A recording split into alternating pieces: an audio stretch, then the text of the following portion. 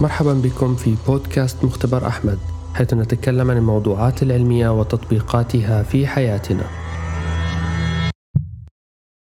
أنا أحمد نزال، طبيب وعالم أعصاب في هايدلبرغ في ألمانيا. اليوم نتحدث عن كل ما يتعلق بالعادات. سنتحدث على وجه الخصوص عن بيولوجيا تكوين العادات وبيولوجيا كيفية التخلص من العادات، فإن أكثر من نصف ما نقوم به يوميا هو عبارة عن سلوكيات تلقائية، وما نقوم به بشكل متكرر يحدد في النهاية من نحن. قد تكون فائدة العادات واضحة، فهي تقلل من الجهد عند القيام بالسلوكيات المتكررة. على سبيل المثال، من السلوكيات التلقائية البسيطة التي لا نفكر فيها كثيرا هي عادة الجلوس على جانب من الأريكة أو على النوم على جانب واحد من السرير. يمكن أن يكون السلوك المعتاد أكثر تعقيدا، ولكن يزال يتم دون الكثير من التفكير، مثل اتباع طريق معين يوميا للوصول إلى المدرسة أو العمل. لكن ليس كل العادات مفيدة، والعادات السيئة الضارة قد تكون هدامة لأهدافنا وصحتنا وحياتنا. اليوم سنتحدث عن طرق صنع أو تكوين العادات وطرق لوقف وكسر العادات. هناك الكثير من المعلومات حول هذا الموضوع والعديد من الكتب، لكن علم الأعصاب يعطينا فكرة حول كيف تصنع أدمغتنا العادات أو تتخلص منها. سأزودكم اليوم بخطط واضحة ومحددة يمكنكم تطبيقها، ستساعدكم على تكوين عادات جديدة والتوقف عن العادات. قبل البدء بحب أن أنوه أن هذه الحلقة وهذا البودكاست غير مدعوم من قبل أي جهة. يمكنكم دعم البودكاست الآن من خلال زيارة الصفحة الخاصة بالبودكاست على باتريون، الرابط موجود في الوصف. وتجدر الإشارة إلى أن هذا البودكاست هو محاولتي الخاصة وجزءا من جهودي التطوعية لجلب العلم والمعرفة إلى الجمهور العربي بدون أي تكلفة. فأي دعم من جانبكم من خلال مشاركة هذا الفيديو والبودكاست والتعليق عليه سيساعد في نقل هذه المعرفة إلى المزيد من الأشخاص التي قد يستفيدون منها. لذا شكرا لكم على ذلك. لفهم العادات وكيف تتشكل، دعوني أخبركم عن صديق لي. هذا الصديق لديه عادة تناول البشار والآيس كريم كل ليلة عند الجلوس ومشاهدة التلفزيون أو اليوتيوب بعد العمل. كل ليلة، على الرغم من أن لديه ملاحظة على هاتفه مني تقول لا تأكل البشار الحلو والآيس كريم في الليل، لكنه لا يزال يفعل ذلك كل ليلة. إذا انتهى به الأمر بإضافة 10 إلى 15 كيلو من الوزن خلال فترة قصيرة من القيام بذلك. فلماذا صديقي هذا على الرغم من كونه ناجحا في عمله وذكيا لا يزال يجد صعوبة في التوقف عن ممارسة هذه العادة السيئة، على الرغم من رغبته في ذلك ومعرفة أنها مؤذية؟ لفهم الدارات في الدماغ المسؤولة عن العادات، قامت البروفيسورة غراي بيل بدراسة ذلك باستخدام الجرذان، حيث كانت تسجل نشاط الدماغ للجرذ وهو يبحث عن قطعة شوكولاتة في متاهة، حيث تبين أن الجرذان تحب الشوكولاتة مثل ما نفعل نحن البشر تماما. في المرة الأولى التي يستكشف فيها الجرذ المتاهة، على الرغم من كونها متاهة بسيطة جدا، كان يستغرق بالمتوسط 13 دقيقة للعثور على الشوكولاتة. وعندما سجلوا نشاط الدماغ من قشرة الفص الجبهي أي prefrontal cortex ومن العقد القاعدية البيزل جانجليا خلال المرة الأولى التي يكون فيها الجرذ في المتاهة، ظهر نشاط دماغي يطلق عليه unmediated learning، أي التعلم غير الموجه، أي الاستكشاف. ولكن مع التدريب تستطيع الجرذان إيجاد الشوكولاتة بسرعة أكبر، وتغيرت سجلات النشاط العصبي وظهر نمط أطلقت عليه غراي بيل تاسك براكتينج، يمكنها ترجمتها إلى مهام بين قوسين، حيث ينشط الدماغ على صوت الجرس الذي هو الإشارة وما يعرف بالكيو في اللغة الإنجليزية، وبمجرد إيجاد الشوكولاتة، وهذا النشاط هو المتعلق بالحصول على المكافأة الريورد. وما بين ذلك النشاط الدماغي يكون منخفضا كما لو كان الجرذ نائما تماما، فيتعلق فتح القوس بالإشارة التي تثير نشاط الدماغ أي الجرس، ويتعلق إغلاق القوس بنشاط المكافأة في الدماغ. وما بين الأقواس هي المهمة نفسها، حيث يتم القيام بها دون الكثير من النشاط في الدماغ أي السلوك التلقائي. وهذا يشبه لأحد كبير ما يحدث عند التعود على طريق ما للذهاب للعمل. ففي بعض الأحيان عندما نقود السيارة على نفس الطريق كل يوم، يمكنك القيادة والوصول إلى وجهتك دون التفكير في ذلك. إذن بمجرد الوصول أو أن يصبح السلوك مؤتمت، أي يصل إلى مرحلة الأوتوماتيسيتي أي التلقائية، فهنا تتكون العادة. والنشاط الدماغي في هذه المرحلة يبدو مختلفا، ويتركز النشاط فعليا في موضع الإشارة والمكافأة. هذه النتائج غيرت الطريقة التي نفهم بها كيف تتشكل العادات على مدى السنوات 10 الماضية، حيث وجدت الدراسات أن الإشارات والسياق مهمان لإثارة السلوك التلقائي. وواصلت غريبيل العمل على الجرذان وكشفت الكثير من الأمور المتعلقة بتكوين العادات، حيث قامت هي وزملائها بعمل غريب بعض الشيء. قاموا بتغيير قطعة الشوكولاتة بمادة من شأنها أن تجعل الجرذان مريضة. كانوا يتوقعون أنه بذلك سيتوقف الجرذ بعد فترة عن هذا السلوك التلقائي ويتعلم فعليا سلوكا جديدا، ولكن وقعت المفاجأة. استمر الجرذان في أكل ما كانوا يعتقدون أنه شوكولاتة حتى لو أن أصابها الغثيان، وهذا يشبه سلوك البشر، حيث هناك من يكون معتادا على تناول الوجبات السريعة مثلا ويشعر دوما بالغثيان بعد ذلك، ولكن يستمر على الرغم من ذلك يستمر بفعل هذا السلوك. وهذا الدليل التجريبي من الفئران أظهر أنه بمجرد تكوين العادة والسلوك التلقائي فإنها تظل ثابتة في الدماغ. طبعا هذا أمر مخيف بالطبع، هذا يعني أن العادات السيئة لا تموت، وهذا يفسر سبب انتكاس المدمنين بمجرد الذهاب إلى مكان اعتادوا التدخين فيه أو مقابلة صديق اعتادوا الشرب معه مثلا.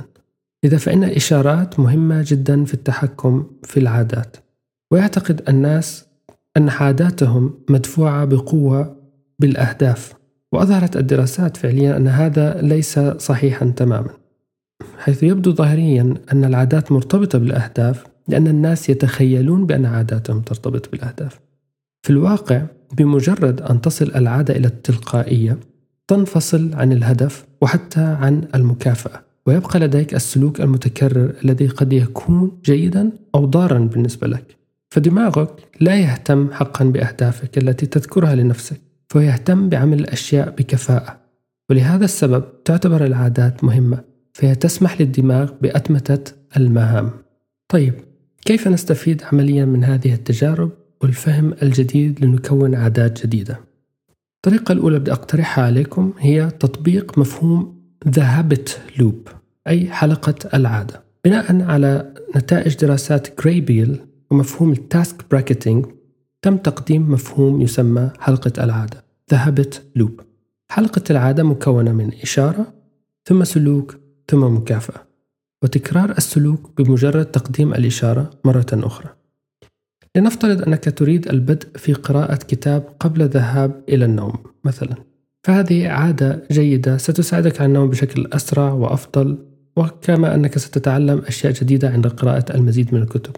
أول خطوة هي اتخاذ قرار ببدء القراءة قبل الذهاب إلى النوم. الخطوة التالية هي أن تحيط نفسك بإشارات متعلقة بالموضوع، كان يكون الكتاب أمامك معظم الوقت، وكما تحتاج لأن تقلل الجهد المطلوب منك للبدء بالقراءة. فعلى سبيل المثال من الأفضل أن يكون الكتاب بجانب السرير. الآن أنت تقرأ، وبعد ذلك من المهم أن تكافئ نفسك إذا فعلت هذا السلوك، وحاول أن تجعل المكافآت صحية لك أيضا، لكن عليك عند مكافأة نفسك أن تخبر نفسك بوعي أنك تكافئ نفسك لأنك قرأت الكتاب قبل الذهاب إلى النوم. وأخيرا عليك أن تكرر العادة وتلتزم بها حتى تصل لمرحلة التلقائية الأوتوماتيسيتي. في نهاية البودكاست سأخبركم بطريقة للحكم على ما إذا كانت عاداتكم قد وصلت إلى التلقائية أم لا. ويمكن تطبيق طريقة حلقة العادة The Habit Loop هذه على أي عادة جديدة تريد القيام بها، مثل البدء في الذهاب إلى صالة الألعاب الرياضية أو الدراسة بجدية أكبر أو القيام بعمل يتطلب تركيز عالي. فالمهم إذن الإشارات والسياق، تفعل السلوك ثم كافئ وكرر. الطريقة الثانية هي استخدام التخيل والمحاكاة. البروفة العقلية هي عملية تخيل نفسك تؤدي عادة جديدة أو سلوكا جديدا، بحيث تكون مستعدا بشكل أفضل لأداء تلك العادة الجديدة في العالم الحقيقي.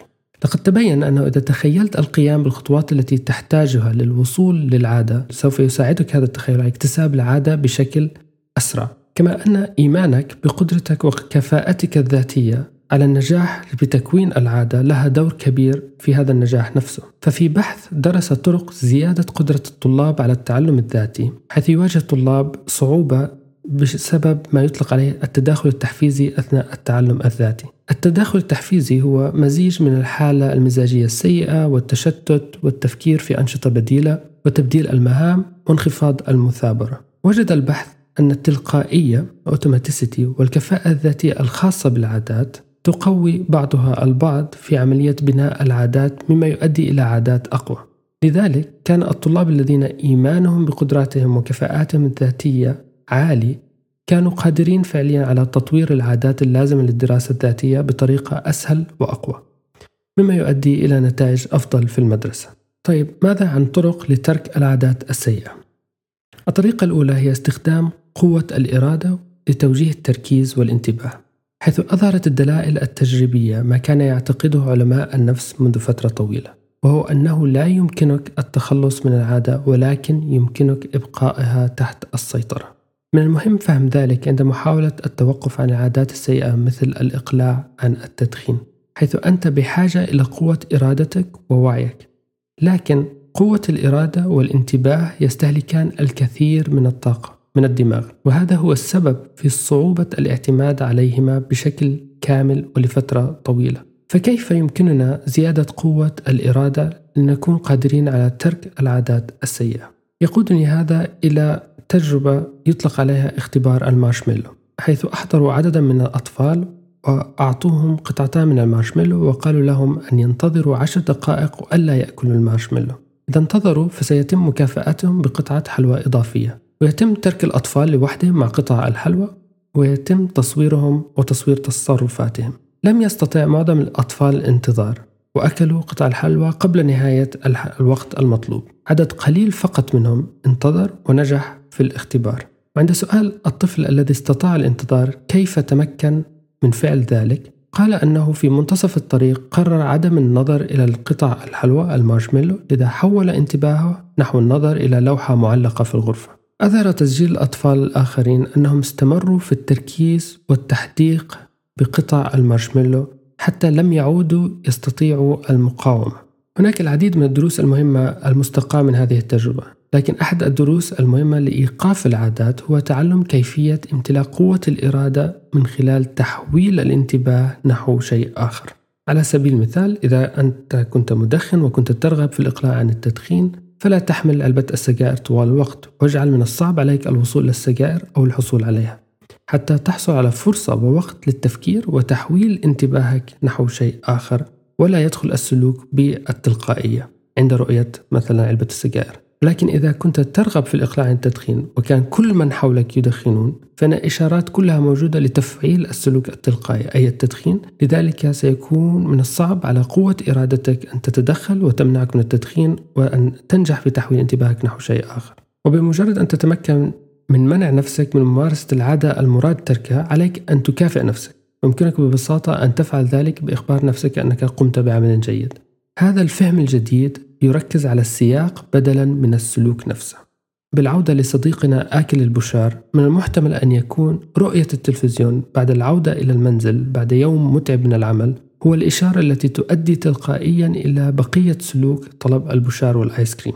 ففي مثل هذه الحالة، إذا أردنا نصح صديقنا هذا، النصيحة تكون هي تجنب مشاهدة التلفزيون بعد العمل للقضاء على هذه العادة. الطريقة الثانية لوقف العادات هي أن تجعل الموضوع شخصي، حيث من المهم أن يكون الدافع للتغيير مهم شخصيا لك، وأن تتخيل سبب هذه الأهمية وكيفية الحياة عند التوقف عن عمل هذه العادة الضارة أو السيئة. ففي دراسة تصويرية عن المدخنين، وجد الباحث أنه عند تقديم المشورة الصحية أثناء تفكير المريض في الموضوعات ذات الصلة الشخصية والمهمة له، تمكن المرضى أو المدخنين من قبول هذه النصيحة والعمل بها بشكل أكبر. والمنطقة في الدماغ النشطة خلال هذه العملية كانت المنطقة القشرة الأمامية الجبهية البطنية أي ventromedial prefrontal cortex، والتي تشارك في الأفكار والخطط الذاتية. إذن العادات عبارة عن ارتباطات سلوكية مكتسبة، يعني نتعلمها. فنحن نتعلم إذن العادات، وهذا يقودني إلى مفهوم التعلم في الدماغ وما قد سمعتموه كثيرا، وهي نيوروبلاستيسيتي، المرونة العصبية،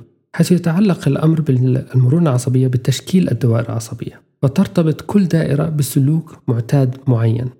من الشائع في الأدبيات العلمية أن نسمع أن تعلم عادة جديدة يستغرق 21 يوم، لكن هذا ليس دقيقا تماما، حيث أظهرت الدراسة نفسها التي أخذ من هذا الرقم أن هناك تفاوت بشكل كبير بين الأشخاص، وأن البعض يستغرق 18 يوم والبعض الآخر أكثر من 250 يوم لتكوين نفس العادة. ويختلف الوقت اللازم لتكوين العادة أيضا باختلاف العادة نفسها لنفس الشخص.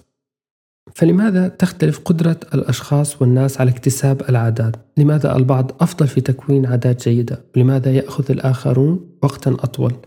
لماذا يميل البعض منا إلى اكتساب العادات السيئة والبعض الآخر لا يفعل ذلك؟ في الدماغ تعتبر القشرة المخية قبل الجبهية prefrontal cortex والمخطط الظهري أي dorsal striatum والمادة السوداء substantia nigra مفتاحا لتعلم السلوك المعتاد.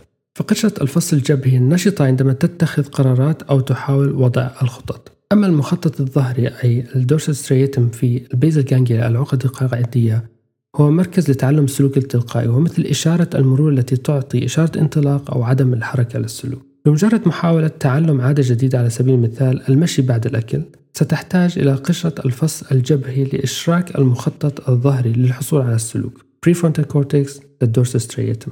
لكن المخطط الظهري هو جزء من الجهاز الحوفي الليمبيك سيستم، لذا فهو قشرة قديمة، وهذه قشرة تقاوم أي شيء يصعب عليك إنفاق الطاقة فيها، فهي مثل السلحفاة الكسولة التي تحتاج إلى التكرار حتى يتم تشفير السلوك فيها. لذلك سيكون من الصعب في المرات الأولى أن تكون عادة جديدة، ولكن بوجود الإشارات لتذكيرنا مثلا بالتمرين سيساعدك على المضي قدما، ومع التكرار يصبح السلوك أكثر تلقائي. وبمجرد أن يصبح سلوكك أكثر تلقائية لن تكون هناك حاجة لتدخل قشرة الفص الجبهي، وسوف تنتقل الدارة من قشرة الفص الجبهي إلى المناطق الحركية مما يؤدي إلى التشغيل الآلي. ويحصل المخطط الظهري الدورسال ستريتم على اتصالات من السبستانشيا نايجرا المادة السوداء، حيث تطلق الخلايا هناك دوبامين، وهو يشار إليه عادة باسم جزيء المكافأة في الدماغ. مع ذلك لا يتم إطلاق الدوبامين كمكافأة فحسب، بل هو جزء من نظام يشار إليه باسم خطأ توقع المكافأة Reward Prediction Error، حيث أن الدماغ يشبه آلة تنبؤ صغيرة. إذا قمت بعمل وتوقعت ناتجا معينا، إذا تلقيت هذا الناتج فسيتم إطلاق الدوبامين وكل شيء يعني على ما يرام، وستستمر في هذا السلوك. على سبيل المثال، إذا أخبرت طفلا أنه إذا درس جيدا سوف تأخذه لتناول آيس كريم كمكافأة، يبدأ الدوبامين بالازدياد تدريجيا، ولكنه يصل إلى الذروة بمجرد أن تفي بوعدك للطفل وتأخذه إلى متجر آيس كريم ويكون الآيس كريم متوفر أي المكافأة ويتناول الآيس كريم. لكن في بعض الأحيان لا تتلقى الناتج المتوقع، فينتقل الدوبامين إلى ما دون خط الأساس الأولي، وستشعر بالإحباط وبذلك تفقد الاهتمام بهذا السلوك. لذلك إذا كان متجر الآيس كريم مغلقا فسيشعر الطفل بالإحباط ولن يكون لديه دافع للدراسة بعد ذلك، بعد خيبة الأمل هذه.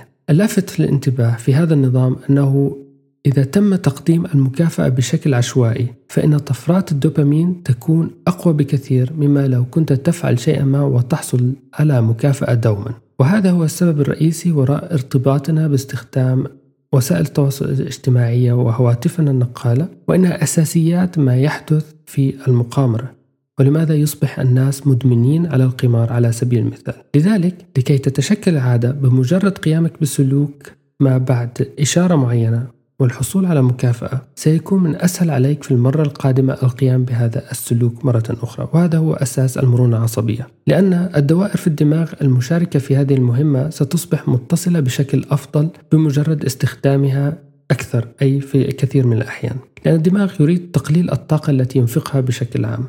إذا أحد أسباب اختلاف الناس في تبني عادات جديدة هو الاختلافات في أنظمة الدماغ بين الأفراد. لكن كيف تعرف أنك الآن لديك أو كونت عادة قوية؟ إذا قمت بتغيير السياق واستمريت في القيام بهذه العادة فأنت تعلم أن لديك عادة قوية. فمثلا لو كنت أنت مسافرا وتحتاج إلى النوم في فندق ولكن لا تزال تلتقط الكتاب قبل الذهاب إلى النوم بشكل تلقائي، فإذا أنت كونت عادة قوية لأنها لا تعتمد على السياق وجودك في منزلك أو غرفتك. التغييرات في العادات لا تحتاج إلى أن تكون دراماتيكية. إذا بدأت بتغييرات طفيفة ولكن في اتجاه عادات جيدة، بمرور الوقت ستتضاعف فائدة تلك التغييرات الصغيرة. يمكنك أيضا اتباع طريقة استبدال العادات بأخرى. فإذا أنت مثلا كنت معتادا تصفح السوشيال ميديا قبل النوم، يمكن الاستعاضة عن ذلك بتصفح كتاب. إذا قرأت صفحة واحدة فقط يوميا فستقرأ في سنة واحدة 365 صفحة، وهذا هو أكثر من كتاب واحد في السنة من مجرد قراءة صفحة واحدة كل يوم. فكما أشار ويليام جيمس وهو طبيب نفسي، اجعل جهازك العصبي حليفك وليس عدوك. فمن خلال الفهم الذي حصلت عليه اليوم من مشاهدة هذه الحلقة وفهم كيفية تشكل العادات، يمكنك أتمتة تحقيق أهداف حياتك وبالتالي تقليل المقاومة التي تواجهك في حياتك. أتمنى أن تكونوا قد وجدتم هذه الحلقة مفيدة، وشكرا لكم.